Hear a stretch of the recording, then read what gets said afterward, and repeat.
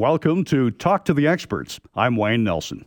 We're entering an age of unprecedented wealth transfer. Over the next decade, inheritances are expected to hit over $1 trillion, and that's in Canada. And inheritances are complicated beasts. There are numerous decisions and strategies that have to be considered. Regardless, death is an inevitable reality for everybody, and so are the resulting complexities of estate planning. Sheri MacMillan, the CEO and founder of Macmillan Estate Planning, is with us today on the phone, once again, from London, England, to discuss some of the strategies to consider when it comes to effective estate planning in modern times. Thanks for joining us, Sheri. Thanks for having us, Wayne. Sheri, just before we get started today, I want to let our listeners know that the Macmillan team will be hosting 2 virtual seminars. The first one is coming up on Wednesday, May 12th at 6:30 p.m., and the next one on Wednesday, May 26th at 6:30 p.m. to talk with you about estate or life planning. You'll need to register ahead of time, and if you'd like to attend these complimentary seminars, simply phone Macmillan Estate Planning at 1-833-266-6464. Or you can register online at macmillanestate.com. Sheri, let's get started with the basics today, if we could. So, in your opinion, why is estate planning important? Well, what comes to top of mind for most families, Wayne, is that they do want to save income tax in their overall estate transfer. And being that so much wealth is going to transfer in the next decade, it's a very pressing matter at the moment. So, I would say that's generally speaking one of the primary reasons a lot of families do plan their estate. And thankfully, by being proactive, and that's the trick, is you have to be proactive, there are a number of clever ways and strategies that we can mitigate and ultimately save income tax on the estate transfer. And not only on the estate transfer, but even more importantly, Wayne, year over year, because if you can keep more of your wealth compounding over your lifespan, you'll exponentially grow your estate and mitigate your estate tax when you pass on. So that's a primary reason people plan. But I would say actually the area in my experience that is at the forefront of everyone's plans when we get into deeper discussions is really most families want to have their estate designed in a way that it preserves their harmony in their family unit. And I'm sure as the audience listens in, there's not a family out there that hasn't had exposure at some point through their life where they've seen a family have complete family harmony breakdown over an estate. And we actually have a saying for this in industry where we say you don't really know somebody until you share an inheritance with them. Exactly, and it can be something very trivial. It can be like a little curio ornament, or it can be as large as even the disposition of a house, of real estate. It is, and it's very, usually emotionally driven. It's not usually asset driven in my experience. So one of the things that's really quite curious to me when I, started in the field is what does drive people to start to have emotional crisis in the estate. So, the first thing to know is when you suffer a loss, you're not in the most stable or balanced position of your life, and yet it's the time where you're making pretty permanent and long-term decisions. So one of the things that we recommend to families is while everybody is healthy and happy and things are in a calm, situation in life, is that we do have, pretty in-depth conversations and communications about what has meaning in the estate. So things like, those heirlooms or your father's car that he rebuilt. Sometimes it's the family business or the family farm. There's all of these areas that can have emotional attachment. And one specifically, Wayne, is certainly the family cottage because we create a lot of memories in the family cottage.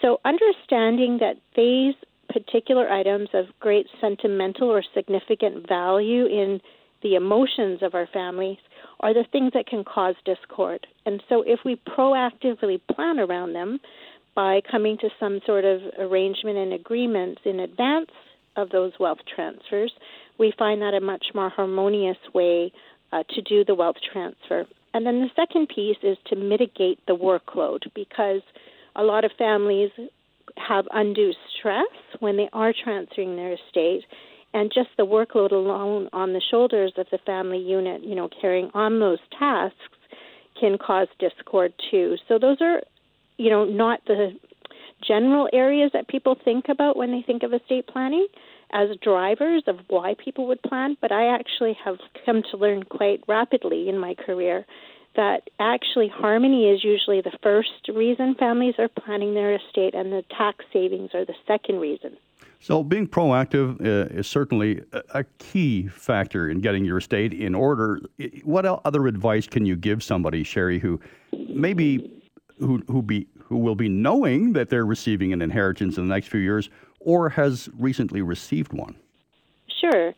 Well, the first thing that people always do ask me about, at the cocktail party is, I'm going to be receiving an inheritance from my parents.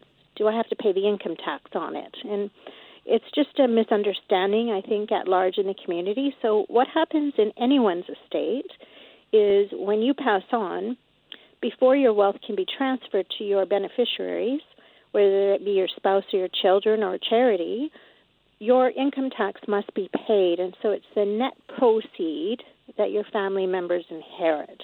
And so if you're going to be in receipt of an actual gift or inheritance from your family, the tax will already have been paid on it when you receive it. So you don't need to be too concerned in that regard. The one thing I do share is when you do receive an inheritance, you are usually in a bit of a fragile emotional state because you've lost someone you loved. And so we do recommend that we aren't viewing it as maybe a windfall or be frivolous with it, but rather, be prudent and wise and maybe take some time.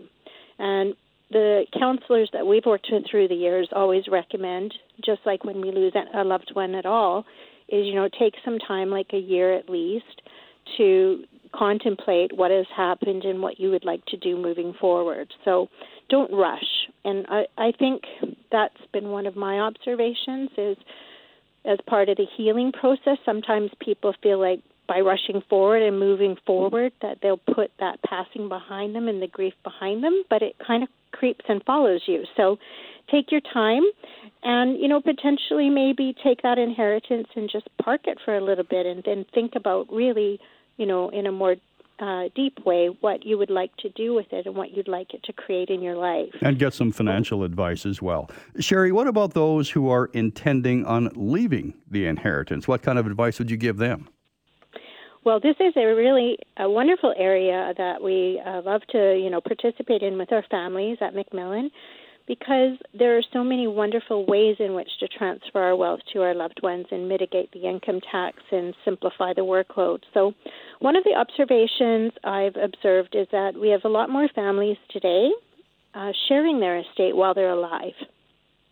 And I think that's a really beautiful approach, as long as you're not leaving yourself shortfall for retirement, because you are living to 100 nowadays, some of us, and so we don't want to bequest something that we will need in elder care.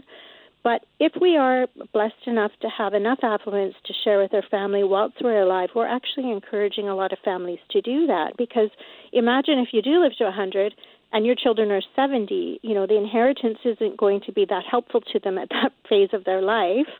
So wouldn't it be so much nicer that when you're in your 70s, perhaps you're sharing it with your children in their 40s and 50s when they can, build up their estate, pay off their mortgage, maybe maximize their RSPs.